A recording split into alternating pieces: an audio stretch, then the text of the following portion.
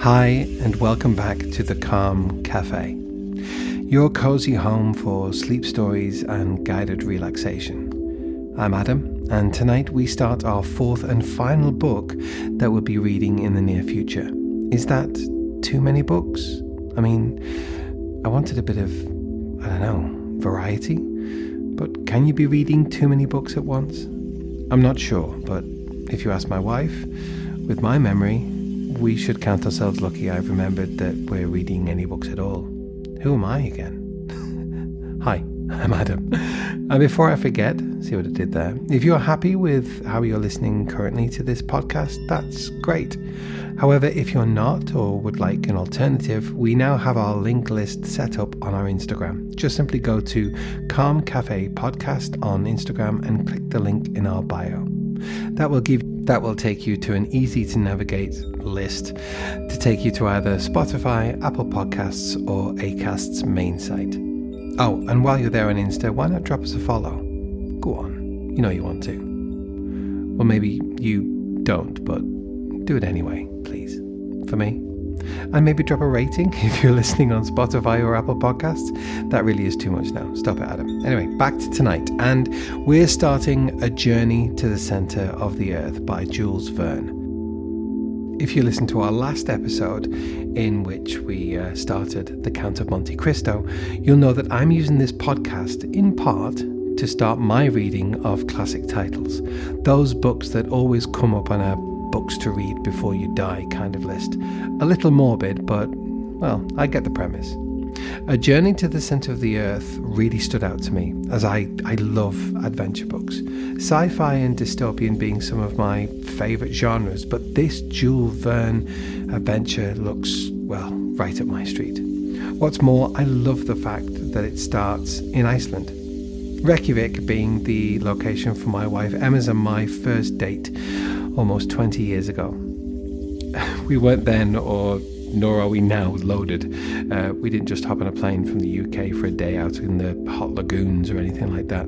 We were working on board cruise ships at the time, and Iceland's Reykjavik was the first port we stopped in after we first met, and we're both free. Neither of us had any excursion we needed to go on, and neither of us were on IPM, or in-port manning. That's a rota-based system which, whenever in port, a certain percentage of ship's crew are required to stay on board in the unlikely event of fire or any other life-threatening emergency. So yeah, Iceland. That was quite a tangent, wasn't it?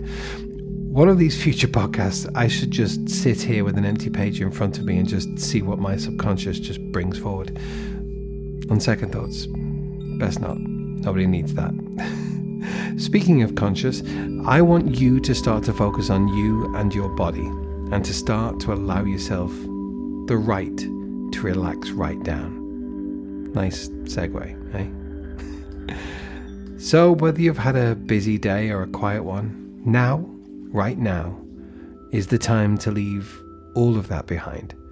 There's nothing for you to do right now. There's nothing for you to focus on but you, and nowhere for you to go.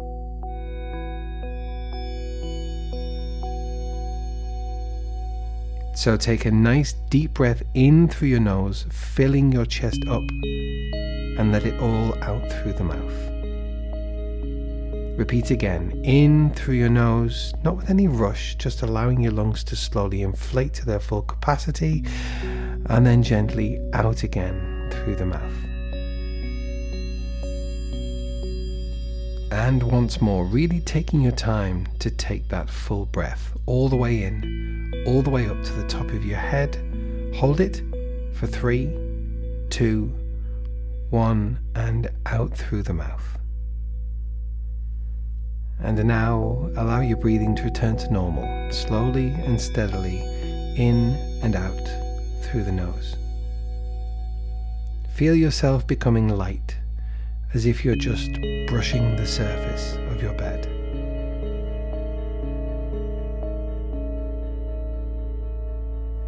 Light as a feather, as if at any moment a slight breeze could carry you away. It won't, don't worry.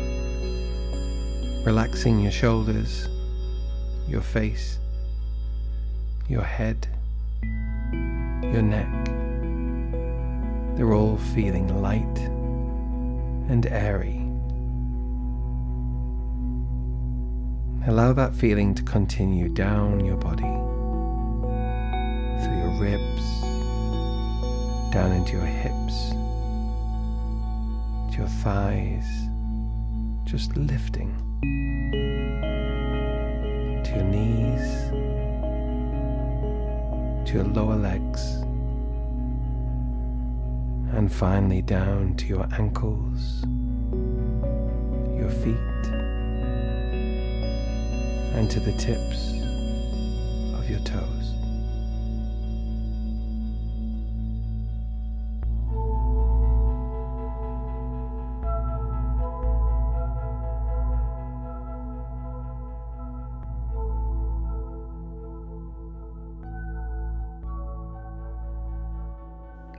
Looking back to all that has occurred to me since that eventful day, I am scarcely able to believe in the reality of my adventures. They were truly so wonderful that even now I am bewildered when I think of them. My uncle was a German, having married my mother's sister, an Englishwoman. Being very much attached to his fatherless nephew, he invited me to study under him in his home, in his fatherland. The home was in a large town, and my uncle, a professor of philosophy, chemistry, geology, mineralogy, and many other ologies. One day, after passing some hours in the laboratory, my uncle being absent at the time, I suddenly felt the necessity of renovating the tissues, i.e., I was hungry. I was about to rouse up our old French cook when my uncle, Professor von Hardwick, suddenly opened the street door and came rushing upstairs. Now, Professor Hardwick, my worthy uncle, is by no means a bad sort of man. He is, however, choleric and original. To bear with him means to obey, and scarcely had his feet resounded within our joint domicile than he shouted for me to attend upon him. "Hurry! Hurry! Hurry!" I hastened to obey.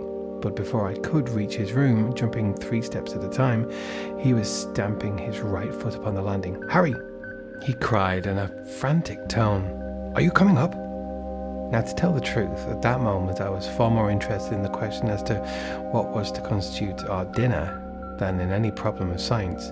To me, soup was more interesting than soda, an omelette more tempting than arithmetic, and an artichoke of 10 times more value than any amount of asbestos. But my uncle was not a man to be kept waiting, so adjourning, therefore, all minor questions, I presented myself before him.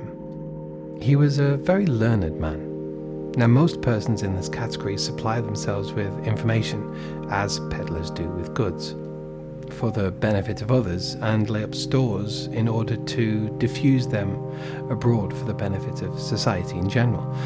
Not so my excellent uncle, Professor Hardwick. He studied, he consumed the midnight oil, he pored over heavy tomes and digested huge quartos and folios in order to keep the knowledge acquired to himself. There was a reason, and it may be regarded as a good one, while my uncle objected to display his learning more than was absolutely necessary. He stammered, and when intent upon explaining the phenomena of the heavens, was apt to find himself at fault, and allude in such a vague way to sun, moon, and stars that few were able to comprehend his meaning. To tell the truth, when the right word would not come, it was generally replaced by a very powerful adjective. In connection with the sciences, there were many almost unpronounceable names very much resembling those of Welsh villages, and my uncle, being very fond of using them, his habit of stammering was not thereby improved. In fact, there were periods in his discourse when he would finally give up and swallow his discomfiture in a glass of water.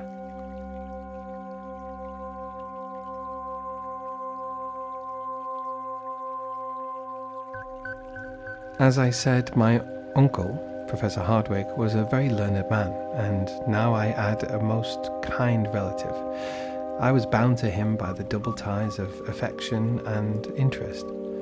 I took deep interest in all his doings and hoped someday to be almost as learned myself. It was a rare thing for me to be absent from his lectures. Like him, I preferred mineralogy to all the other sciences. My anxiety was to gain real knowledge of the earth.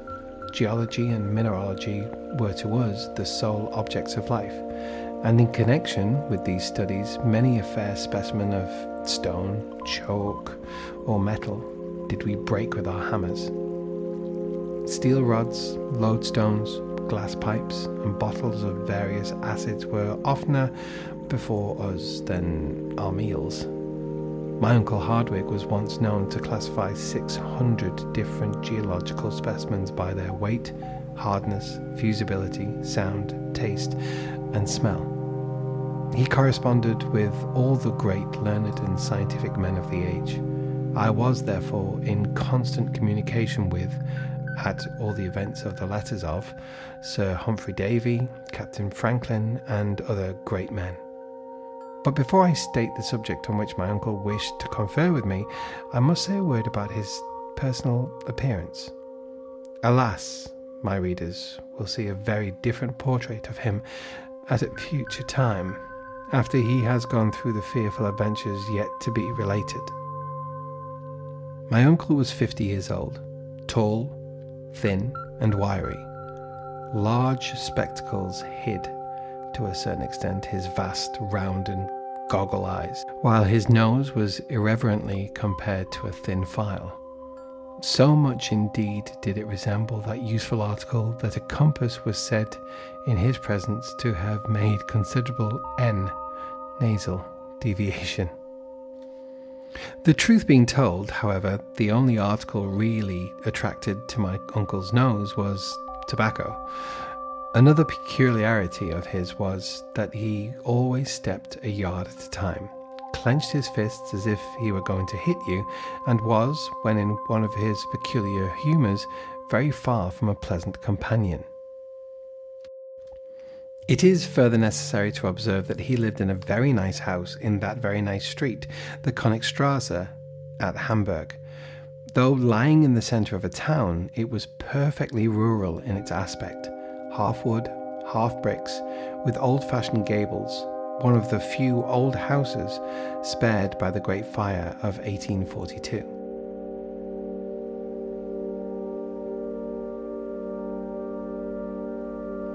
When I say nice house, I mean a handsome house, old, tottering, and not exactly comfortable to English notions, a house a little off the perpendicular and inclined to fall into the neighbouring canal, exactly the house for a wandering artist to depict, all the more that you could scarcely see it for ivy and a magnificent old tree which grew over the door.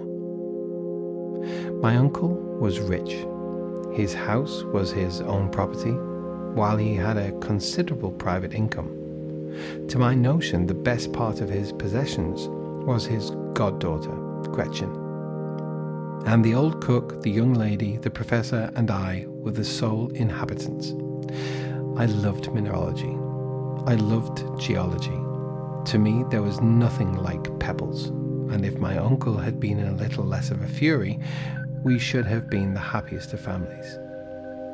To prove the excellent Hardwigg's impatience, I solemnly declare that when the flowers in the drawing room pots began to grow, he rose every morning at 4 o'clock to make them grow quicker by pulling the leaves. Having described my uncle, I will now give an account of our interview.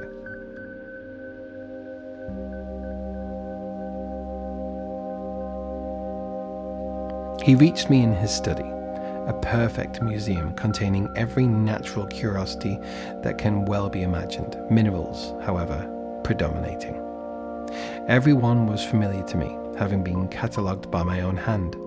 My uncle, apparently oblivious of the fact that he had summoned me to his presence, was absorbed in a book. He was particularly fond of early editions, tall copies, and unique works.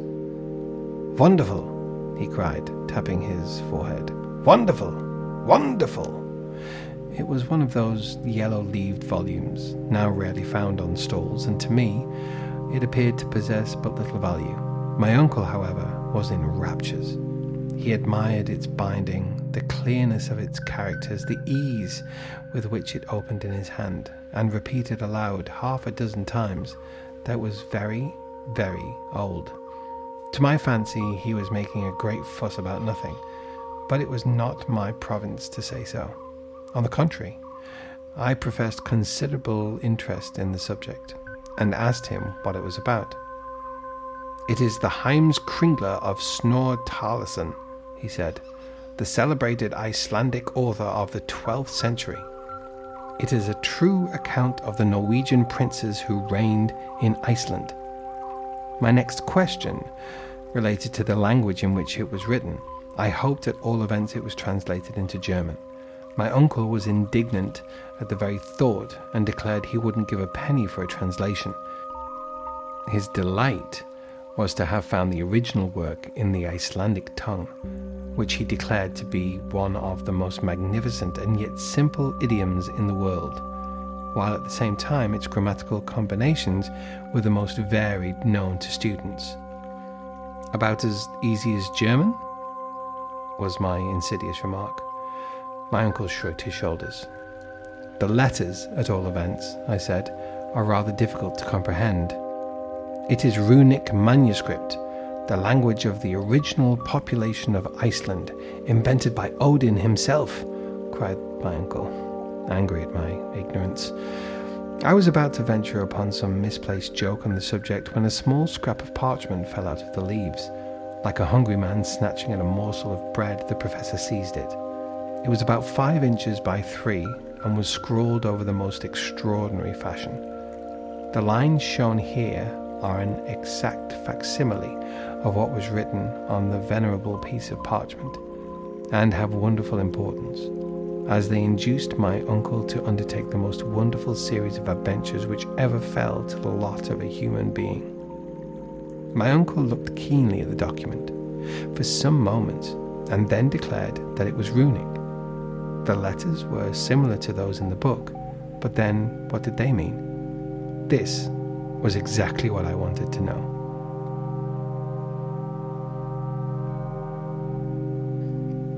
Now, as I had a strong conviction that the runic alphabet and dialect were simply an invention to mystify poor human nature, I was delighted to find that my uncle knew as much about the matter as I did, which was nothing. At all events, the tremulous motion of his fingers made me think so. "And yet," he muttered to himself, "it is old Icelandic. I am sure of it."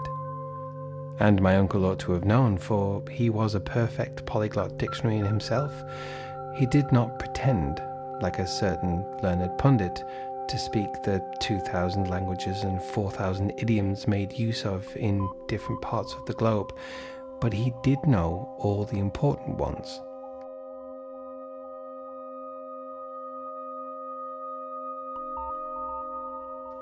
It is a matter of great doubt to me now to what violent measures my uncle's impetuosity might have led him had not the clock struck 2, and our old French cook called out to let us know that dinner was on the table.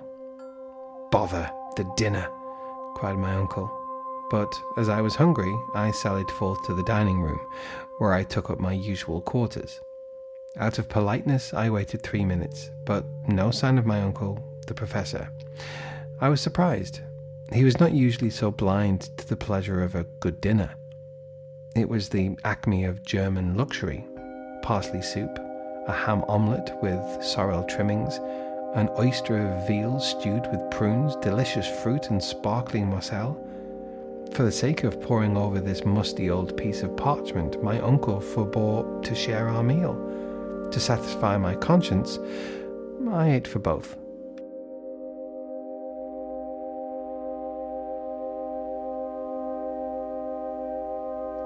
The old cook and housekeeper was nearly out of her mind.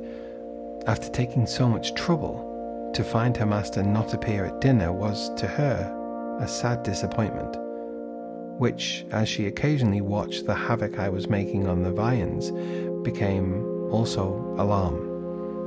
If my uncle were to come to the table at all? Suddenly, just as I had consumed the last apple and drunk the last glass of wine, a terrible voice was heard at no great distance. It was my uncle roaring for me to come to him. I made very nearly one leap of it. So loud, so fierce was his tone.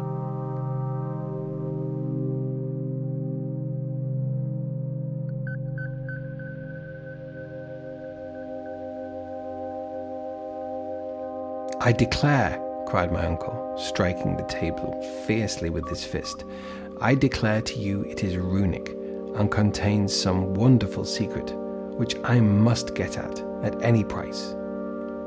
I was about to reply when he stopped me. "Sit down," he said quite fiercely, "and write to my dictation." I obeyed. "I will substitute," he said, "a letter of our alphabet for that of the runic. We will then see what that will produce. Now begin, and make no mistakes." The dictation commenced with the following incomprehensible result. Mrnals, Esrul, Sikjid, Suksafumskun, Etif, Niduk, Kutsam, Achas, Sardorn, Eptinal, Noact, Rilsa. It went on. Scarcely giving me time to finish, my uncle snatched the document from my hands and examined it with the most rapt and deep attention. "I should like to know what that means," he said, after a long period. I certainly could not tell him, nor did he expect me to, his conversation being uniformly answered by himself. "I declare, it puts me in mind of a cryptograph," he cried, "unless, indeed, the letters have been written without any real meaning. And yet, why take so much trouble? Who knows, but I may be on the verge of some great discovery." My candid opinion was that it was all rubbish. But this opinion I kept carefully to myself, as my uncle's choler was not pleasant to bear. All this time he was comparing the book with the parchment. "The manuscript volume and the smaller document are written in different hands," he said. "The cryptograph is of much later date than the book. There is an undoubted proof of the correctness of my surmise." An irrefragable proof, I took it to be. "The first letter is a double M, which was only added to the Icelandic language in the 12th century. This makes the parchment 200 years posterior to the volume." The circumstances appeared very probable and very logical, but it was all surmise to me. To me, it appears probable that this sentence was written by some owner of the book. Now, who was the owner is the next important question. Perhaps by great luck it may be written somewhere in the volume. With these words, Professor Hardwigg took off his spectacles and, taking a powerful magnifying glass, examined the book carefully. On the flyleaf was what appeared to be a blot of ink, but on examination proved to be a line of writing almost effaced by time. This was what he sought, and after some considerable time he made out those letters. "Arne Saknusem," he cries in a joyous and triumphant tone. "That is not only the Icelandic name, but of a learned professor of the 16th century, a celebrated alchemist." I bowed as a sign of respect. "These alchemists," he continued, "Avicenna, Bacon, Lully, Proclus, were the only learned men of the day. They made surprising discoveries. May not this Saknussemm, nephew mine, have hidden on this bit of parchment some astounding invention? I believe the cryptograph to have a profound meaning, which I must make out." My uncle walked about the room in a state of excitement almost impossible to describe. "It may be so, sir," I timidly observed. "But why conceal it from posterity, if it be a useful and worthy discovery?" "Why? How should I know? Did not Galileo make a secret of his discoveries in connection with Saturn? But we shall see. Until I discover the meaning of this sentence, I will neither eat nor sleep." "My dear uncle," I began. "Nor you neither," he added. It was lucky I'd taken double allowance that day. "In the first place," he continued, "there must be a clue to the meaning. If we could find that, the rest would be easy enough." I began seriously to reflect. The prospect of going without food and sleep was not a promising one, so I determined to do my best to solve the mystery. My uncle, meanwhile, went on with his soliloquy. "The way to discover it is easy enough. In this document there are 132 letters, giving 79 consonants to 53 vowels. This is about the proportion found in most southern languages, the idioms of the north being much more rich in consonants. We may confidently predict, therefore, that we have to deal with a southern dialect. Nothing could be more logical.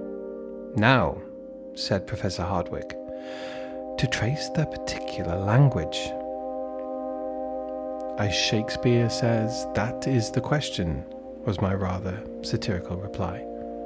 "This man, Saknussemm," he continued, "was a very learned man. Now, as he did not write in the language of his birthplace, he probably, like most learned men of the 16th century, wrote in Latin. If, however, I prove wrong in this guess, we must try Spanish, French, Italian, Greek, and even Hebrew. My own opinion, though, is decidedly in favor of Latin." This proposition startled me. Latin was my favorite study, and it seemed sacrilege to believe this gibberish to belong to the country of Virgil. "Barbarous Latin, in all probability," continued my uncle, "but still Latin." "Very probably," I replied, not to contradict him. "Let us see into the matter," continued my uncle. "Here, you see, we have a series of 132 letters apparently thrown pell-mell upon paper, without method or organization. There are words which are composed wholly of consonants, such as m's, others which are nearly all vowels. The fifth, for instance, which is untieth, and one of the last osebo. This appears an extraordinary combination. Probably we shall find that the phrase is arranged according to some mathematical plan. No doubt a certain sentence has been written out and then jumbled up, some plan to which some figure is the clue. Now, Harry, to show your English wit, what is that figure?" I could give him no hint. My thoughts were indeed far away. While he was speaking, I had caught sight of the portrait of my cousin Gretchen, and wondered when she would return. We were affianced and loved one another very sincerely, but my uncle, who never thought even of such sublunary matters, knew nothing of this. Without noticing my abstraction, the professor began reading the puzzling cryptograph all sorts of ways, according to some theory of his own. Presently, rousing my wandering attention, he dictated one precious attempt to me. I mildly handed it over to him. It read as follows. It was illegible. I could scarcely keep from laughing, while my uncle, on the contrary, got in a towering passion, struck the table with his fist, darted out the room, out of the house, and then, taken to his heels, was presently lost to sight.